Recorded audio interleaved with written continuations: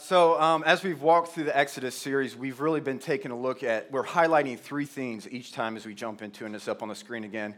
And we're going to jump into these three things tonight as we take a look at Exodus 5 and 6. That being, it gives us a window into the character of God. Number one, we've seen a lot of that already in the first 4 chapters. It's unbelievable, the character of God that we've seen in this. A couple things that really stick out to me is that he is a God that fights for justice and is fueled by compassion. He is a sending God. Like Chris talked about last week, he is a God that is so holy that hates sin and takes the healing of our soul seriously. Number two is that, what is number 2 up there? Yeah, exactly. Gives us a great picture of the gospel. Points us to the gospel. And now what's number 3? It's not up there yet. Oh, it's not up there? Oh, okay. Anyone remember? Yeah, God-shaped mission. So the scope of our mission should reflect that of God's. And so again, we'll be taking a look at those 3 things tonight as we jump into Exodus 5 and 6. So turn with me to Exodus 5. Y'all ready? Let me pray. Lord, again, we just love your word, and we have a reverency for it.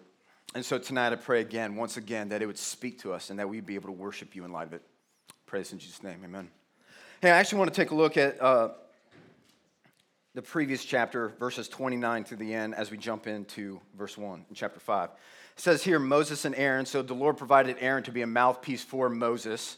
We learned this in chapter 4, brought together all the elders of the Israelites, and Aaron told them everything the Lord had said to Moses.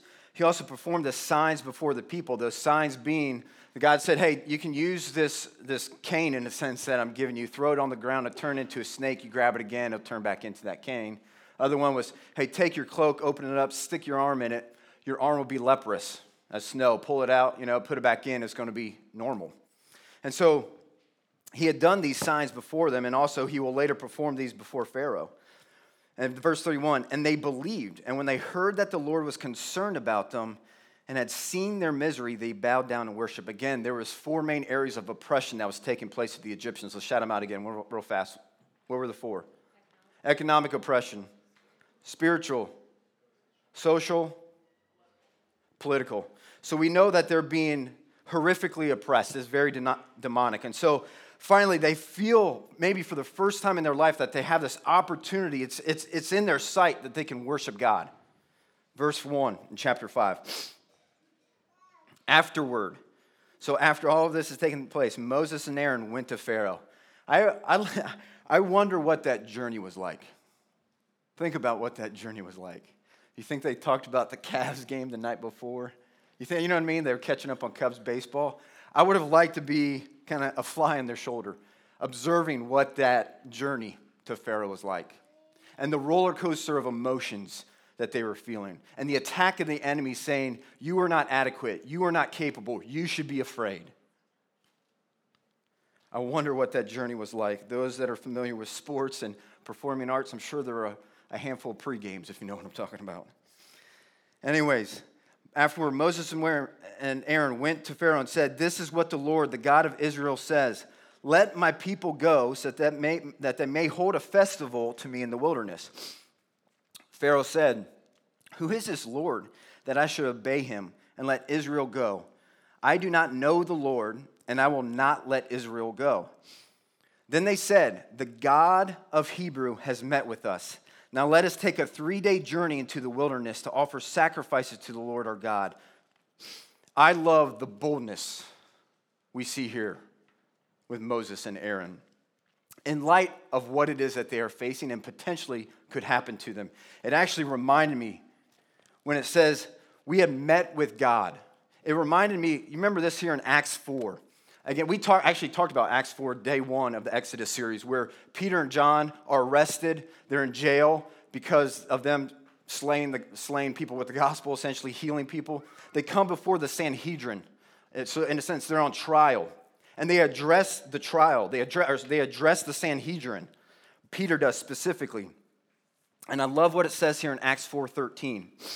It says, when they, so the Sanhedrin, the most powerful religious leaders of the day, said when they saw the courage of Peter and John, they should be fearfully afraid, just going nuts, right? When they saw the courage of of Peter and John and realized that they were unschooled, ordinary men, which reminds me of Moses, who says, hey, I'm not eloquent of tongue. When they were unschooled, ordinary men, they were astonished, and they took note that these men had been with Jesus. It is really hard for us to give what we do not have.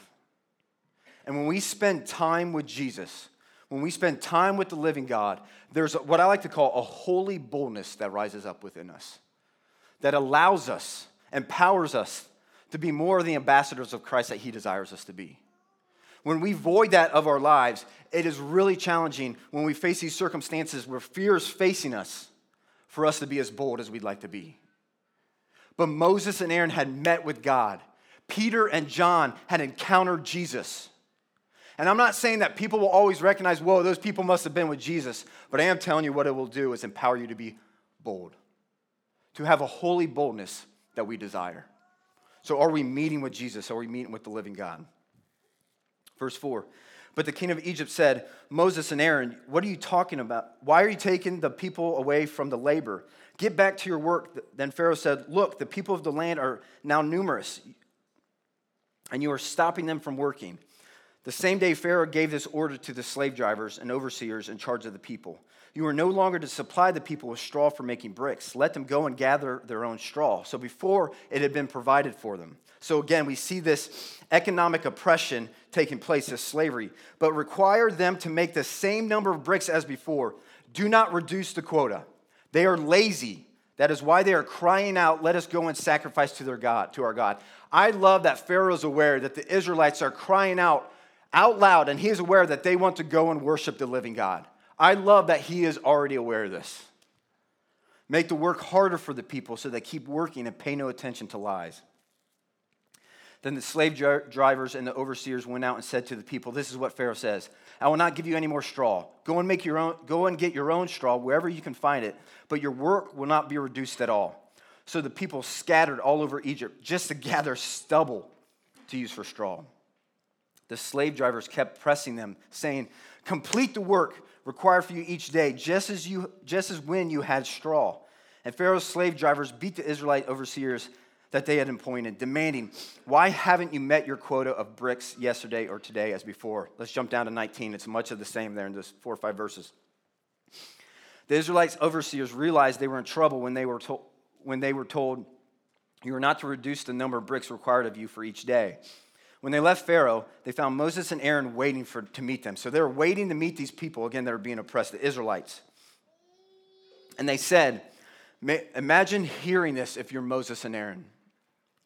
May the Lord look on you and judge you. You have made us obnoxious. And I looked up this word because it was interesting that they used obnoxious. Actually, a better translation is you stink. Isn't that crazy? So you have made us, like, translation that you made us feel and look like crap to Pharaoh and his officials, and have put a sword in their hand to kill us. How hard would this have been for you to hear if you were Moses and Aaron? After the encounter you just had with God, hearing this from the people that you're supposed to help set free. Verse 22. Moses returned to the Lord and said, why, Lord, have you brought trouble on this people? Is this why you have sent me? Ever since I went to Pharaoh to speak in your name, he has brought trouble on his people, and you have not rescued your people at all. I absolutely appreciate the authenticity and really, I think, the faith that Moses has to communicate these words to God.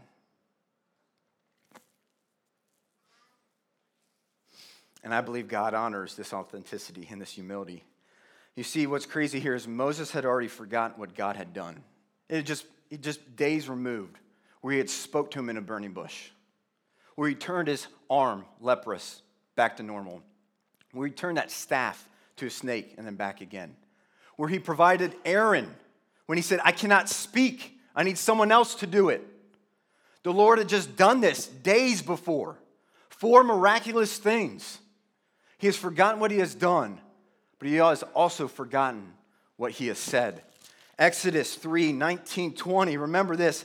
But I know that the king of Egypt will not let you go. This is God speaking to Moses. Will not let you go unless my mighty hand compels him. In a sense, what God was saying is Pharaoh will not easily let the people go. And why would Moses even think that? Egypt has been built on the backs of these slaves. Why in the world would Moses think that it's just him going up to Pharaoh, who hardens his heart, like Chris talked about last week, and say, man, just let my people go. I think you'll be good.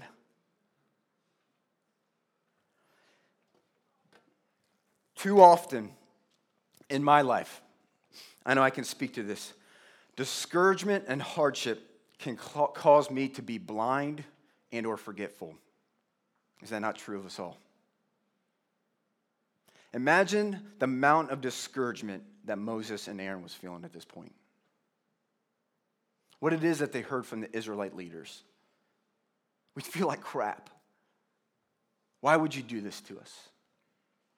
He's feeling the weight of it. He's feeling this discouragement that's coming from this hardship. And it's caused him to be blind and forgetful. Let's check this out, though.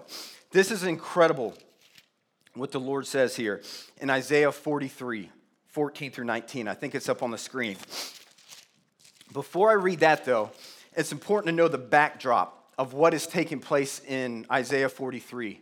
Isaiah has been prophesying about what is going to take place to the Israelite nation. And he's prophesying that the Babylonians are going to attack you, oppress you, take you into captivity to where you are exiled for 70 years. And he says this in Isaiah 39. Hear the word of the Lord Almighty. The time will surely come when everything in your palace and all your predecessors have stored up until this day will be carried off to Babylon. Again, he's prophesying this. It has not yet happened. Nothing will be left, says the Lord. And some of your descendants, your own flesh and blood, who will be born of you, will be taken away. And when it says some of you, pretty much it's everyone, but those that weren't good enough to go into slavery. So anyone that, in a sense, was worthwhile to the eyes of the Babylonians were taken away. And it says, and will become eunuchs, meaning you will not be able to procreate in the palace in the kingdom of Babylon. So this is the backdrop. This is what has been prophesied. The people have heard this. Isaiah goes on to say these words, which are beautiful in Isaiah 43, 14 through 19. It says, this is what the Lord says, your Redeemer, the Holy One of Israel. For your sake, I will send to Babylon and bring down as fugitives all the Babylonians in the ships in which they took pride in. I am the Lord, your Holy One, Israel's Creator, your King. So he has stated all that he is and what he's going to do to the Babylonians.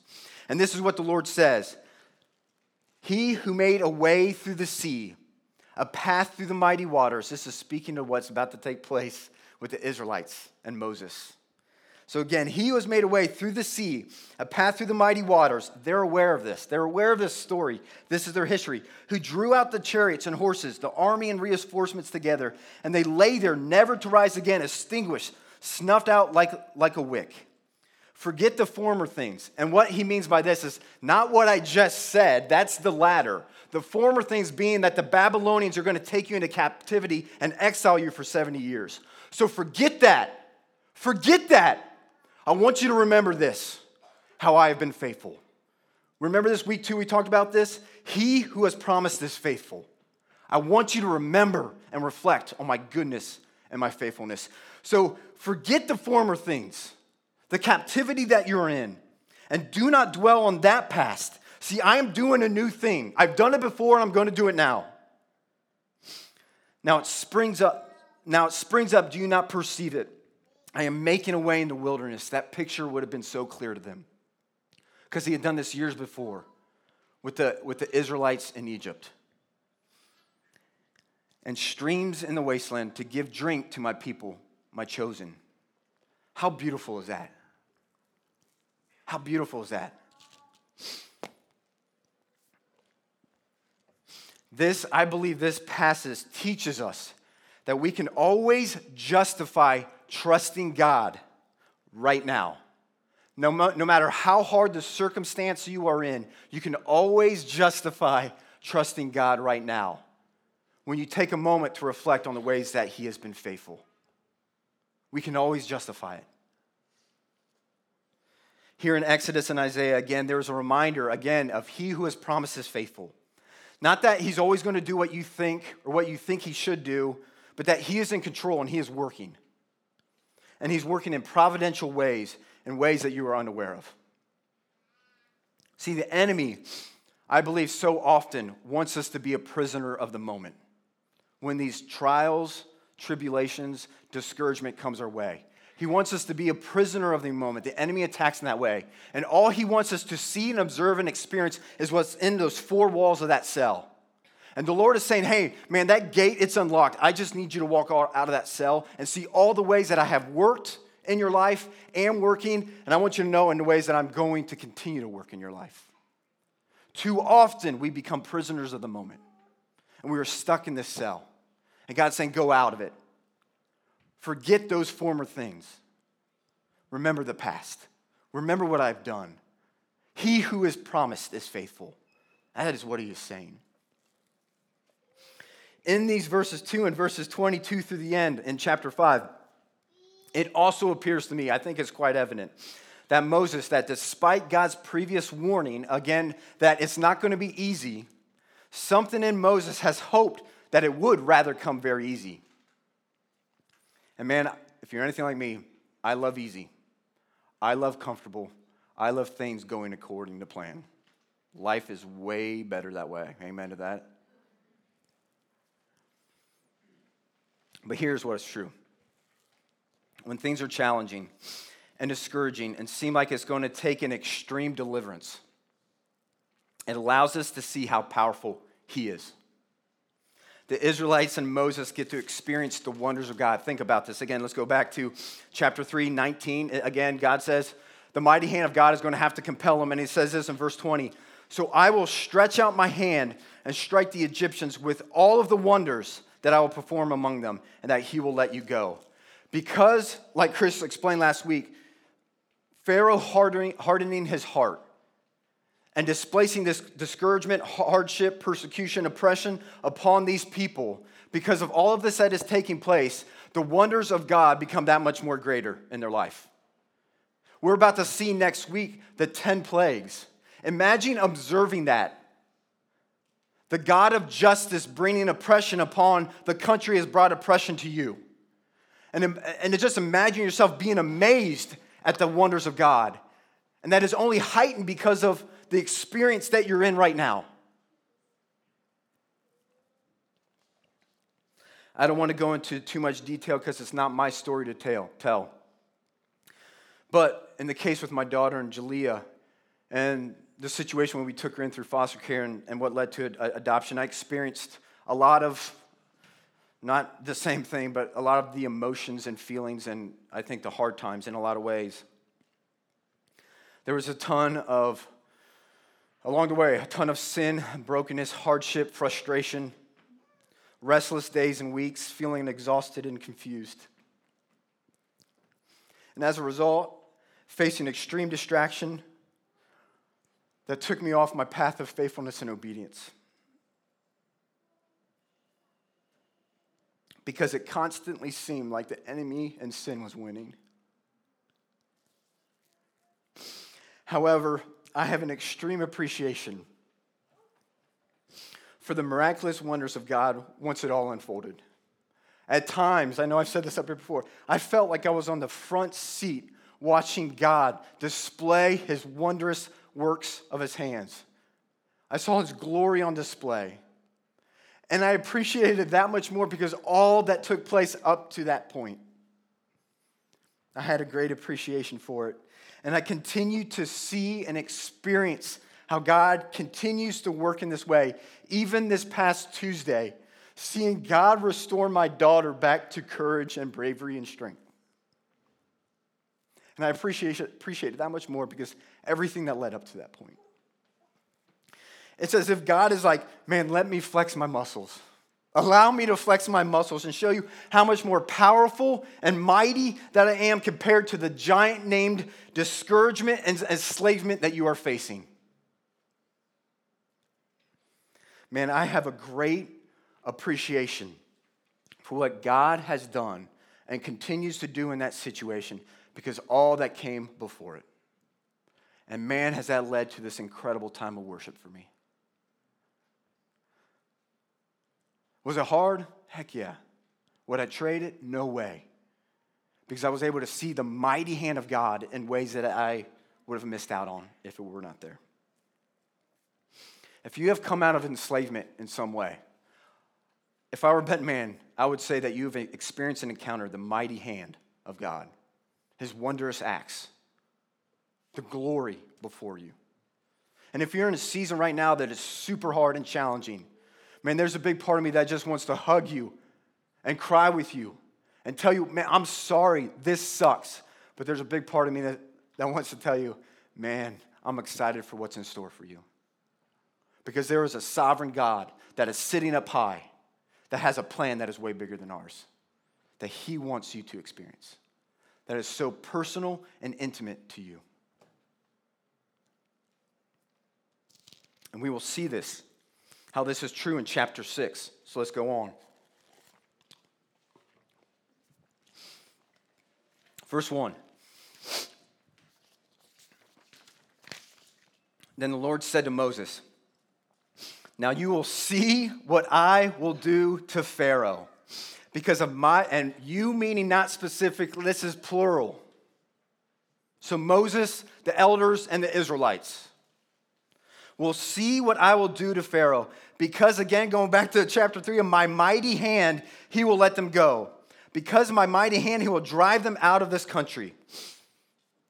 God also said to Moses, I am the Lord. I appeared to Abraham, to Isaac, to Jacob as God Almighty. But by my name, the Lord, I did not make myself fully known to them. I also established my covenant with them to give them the land of Canaan. Again, a land flowing with milk and honey, part of the Abrahamic covenant, where they resided as foreigners. So again, there's this reminder of this Abrahamic covenant that we talked about for the past 3 weeks. He's bringing that to the forefront again. Verse 5. Moreover, I have heard the groaning of the Israelites, whom the Egyptians are enslaving, and I have remembered my covenant. Again, reminding them that I am a God that fights for justice, which is fueled by compassion. Verse 6. In these next 3-4 verses, 6 through 8, we're going to see so much of theology unfolded in these I will statements, and we'll come back to them eventually. Verse 6, therefore say to the Israelites, I am the Lord, and I will bring you out from under the yoke of the Egyptians. I will free you from being slaves to them, and I will redeem you with an outstretched arm. Again, think of that. We talked about that, the arm of justice being Jesus Christ, right? And here we kind of see foreshadowing. And with mighty acts of judgment, I will take you as my own people, and I will be your God. Then you will know that I am the Lord, your God, who brought you out from under the yoke of the Egyptians. And I will bring you to the land I swore with uplifted hand to give to Abraham, to Isaac, and to Jacob. I will give to you as a possession. I am the Lord, the great I am. Verse 9, Moses reported this to the Israelites, but they did not listen to him because of their discouragement and harsh labor. Again, they are entrapped in the cell of discouragement. And it's not that they didn't believe, they just failed to listen. It doesn't say that they didn't believe, they failed to listen. This reminds me so often in the gospel accounts when Christ is talking before a group of people, he says, for those who have ears, let them hear. Saying, I want you to actually truly listen. Then the Lord said to Moses, go to tell Pharaoh, king of Egypt, to let the Israelites go out of this country. We're going to stop there. I want to rewind and go back to verses 6 through 8. Because here we see 4 gospel and salvation reminders. Again, Exodus points us to the gospel message. Here we see it in these 3 verses. These are amazing.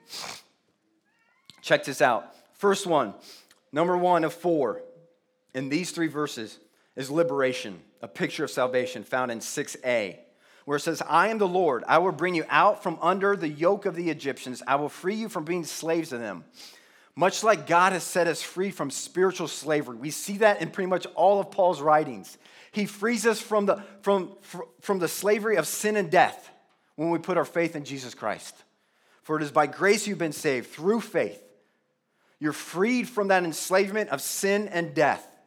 That is no longer your destiny. So he frees us. There's liberation, 1.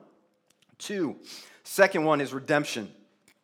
And this is in 6b where it says, and I will redeem you with an outstretched arm and with mighty acts of judgment. This word redemption carries this idea of purchasing back.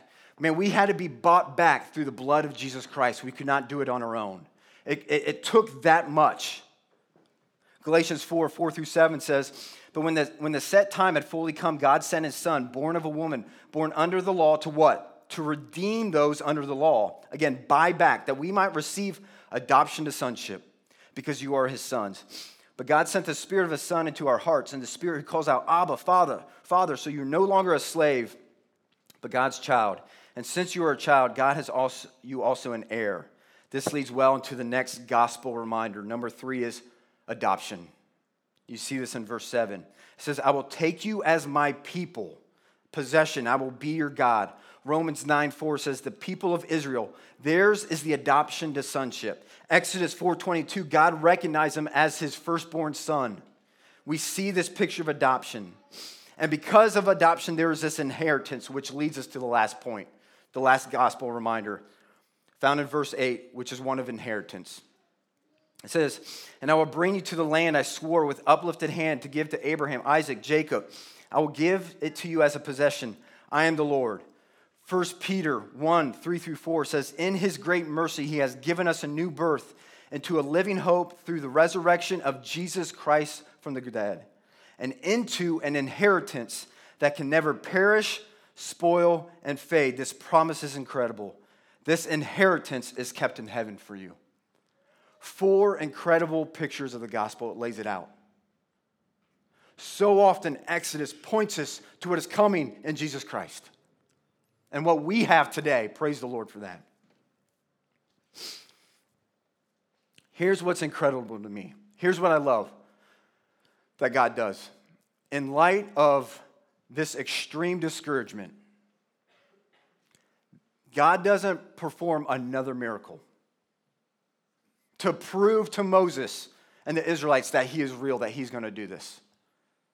He points them to the gospel. That's what he does. Isn't that crazy? That's what he does. Out of anything and everything that God could have done, he says, here is what I'm doing. I'm liberating you.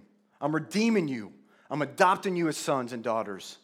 And I'm giving you this inheritance. You are an heir. You know what this reminds me of? It speaks so much to what Kimball talked about. 1 Corinthians 15. Check this out. I want to read verses 1 and 2 in 1 Corinthians 15, but I'm going to highlight 58. Verses 1 and 2 says, now, brothers and sisters, I want to remind you of the gospel I preached to you, which you received, and on which you have taken your stand. By this gospel you are saved, if you hold firmly to the word I have preached to you. Otherwise, you have believed in vain. So it opens up with this, hey man, I've told you the gospel. Then it goes into the rest of 1 Corinthians 15, talking about the resurrection of Christ, the resurrection of our bodies, resurrection to eternal life. And 1 Corinthians 15:58, these are the words. In light of all this, this is the backdrop. Here's what Paul's message is to the followers of Jesus Christ. Stand firm. Let nothing move you. Always give yourself fully to the work of the Lord, because the labor of the Lord is not in vain.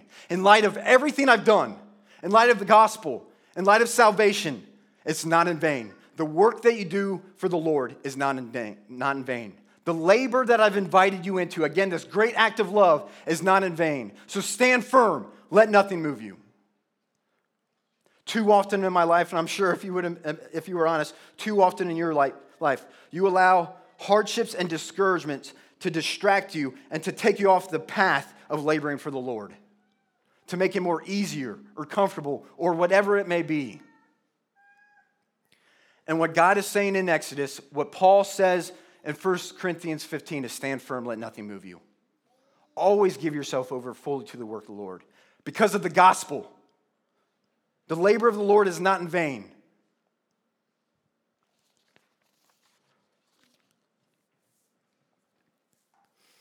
I took I asked about 15, 20 people here in this church this question.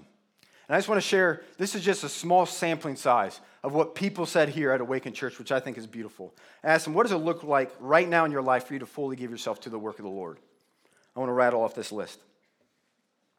To be present and engaged in conversations I'm having with those in my circle and those with whom He has entrusted. To choose not to not harbor bitterness and anxiety, but rather trust Jesus for humility, patience, and understanding. To lay down the desire for freedom and escape and pick up the cross for His sake. More than ever before in my life with Christ, I have to make it a priority to remember who He is and what work He has invited me into by being in and listening to His word. It means changing a lot of poopy diapers, dealing with a lot of whining, and spend time with people I would never naturally cross paths with. To rest in Him as opposed to always doing. In His grace, I feel called to love the least of these. Faithfully stepping into the unknown, expecting and begging Him to show up. A willingness to always ask the question, what can I do today to have others know that they are cared for and loved? To be devoted to prayer so that I can say to live as Christ. Trusting Him for provision. Working out the little things in the corner of the room instead of making huge moves in the spotlight. Being devoted to proactively spend time with the Lord for the goal of delighting in Him.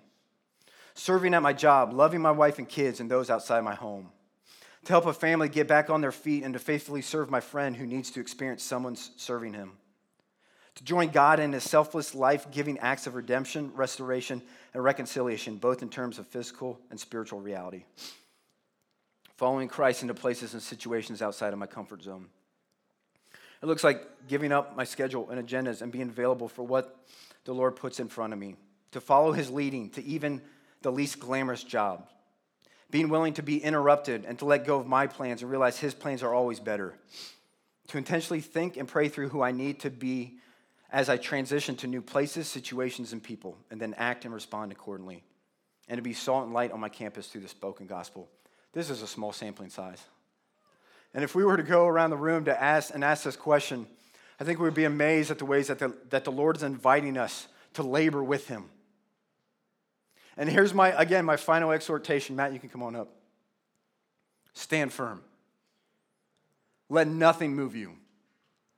Always give yourself fully to the work of the Lord, because the labor of the Lord is not in vain. You may be facing discouragement and hardship and tough times, and it's knocked you off the path. And here's what I love about the God that we serve. That is not too big for Him, nor is His love for you contingent upon that.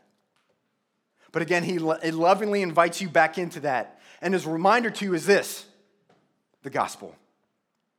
We see it in Exodus. We see it in 1 Corinthians. In light of the hardships, the persecution, the oppression, the tough times, the discouragement that you're facing, He's saying, man, be reminded of the gospel. Preach it to yourself. Know that you are liberated. Know that you are redeemed. Know that you are adopted. Know that you are an heir. There is an inheritance waiting for you. And stand firm. Let nothing move you. Because the work that you're doing, man, it's not in vain. Let's pray.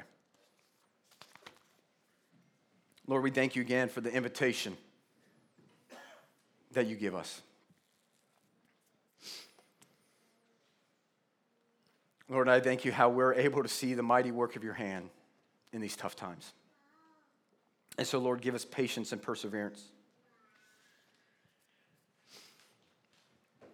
as we face these hardships, as we face discouragement. Lord, I pray that we could be people that are reminded of the gospel on a continual basis, knowing that the labor in the Lord is not in vain. Lord, empower us as a church to do that. I pray this in Jesus' name. Amen.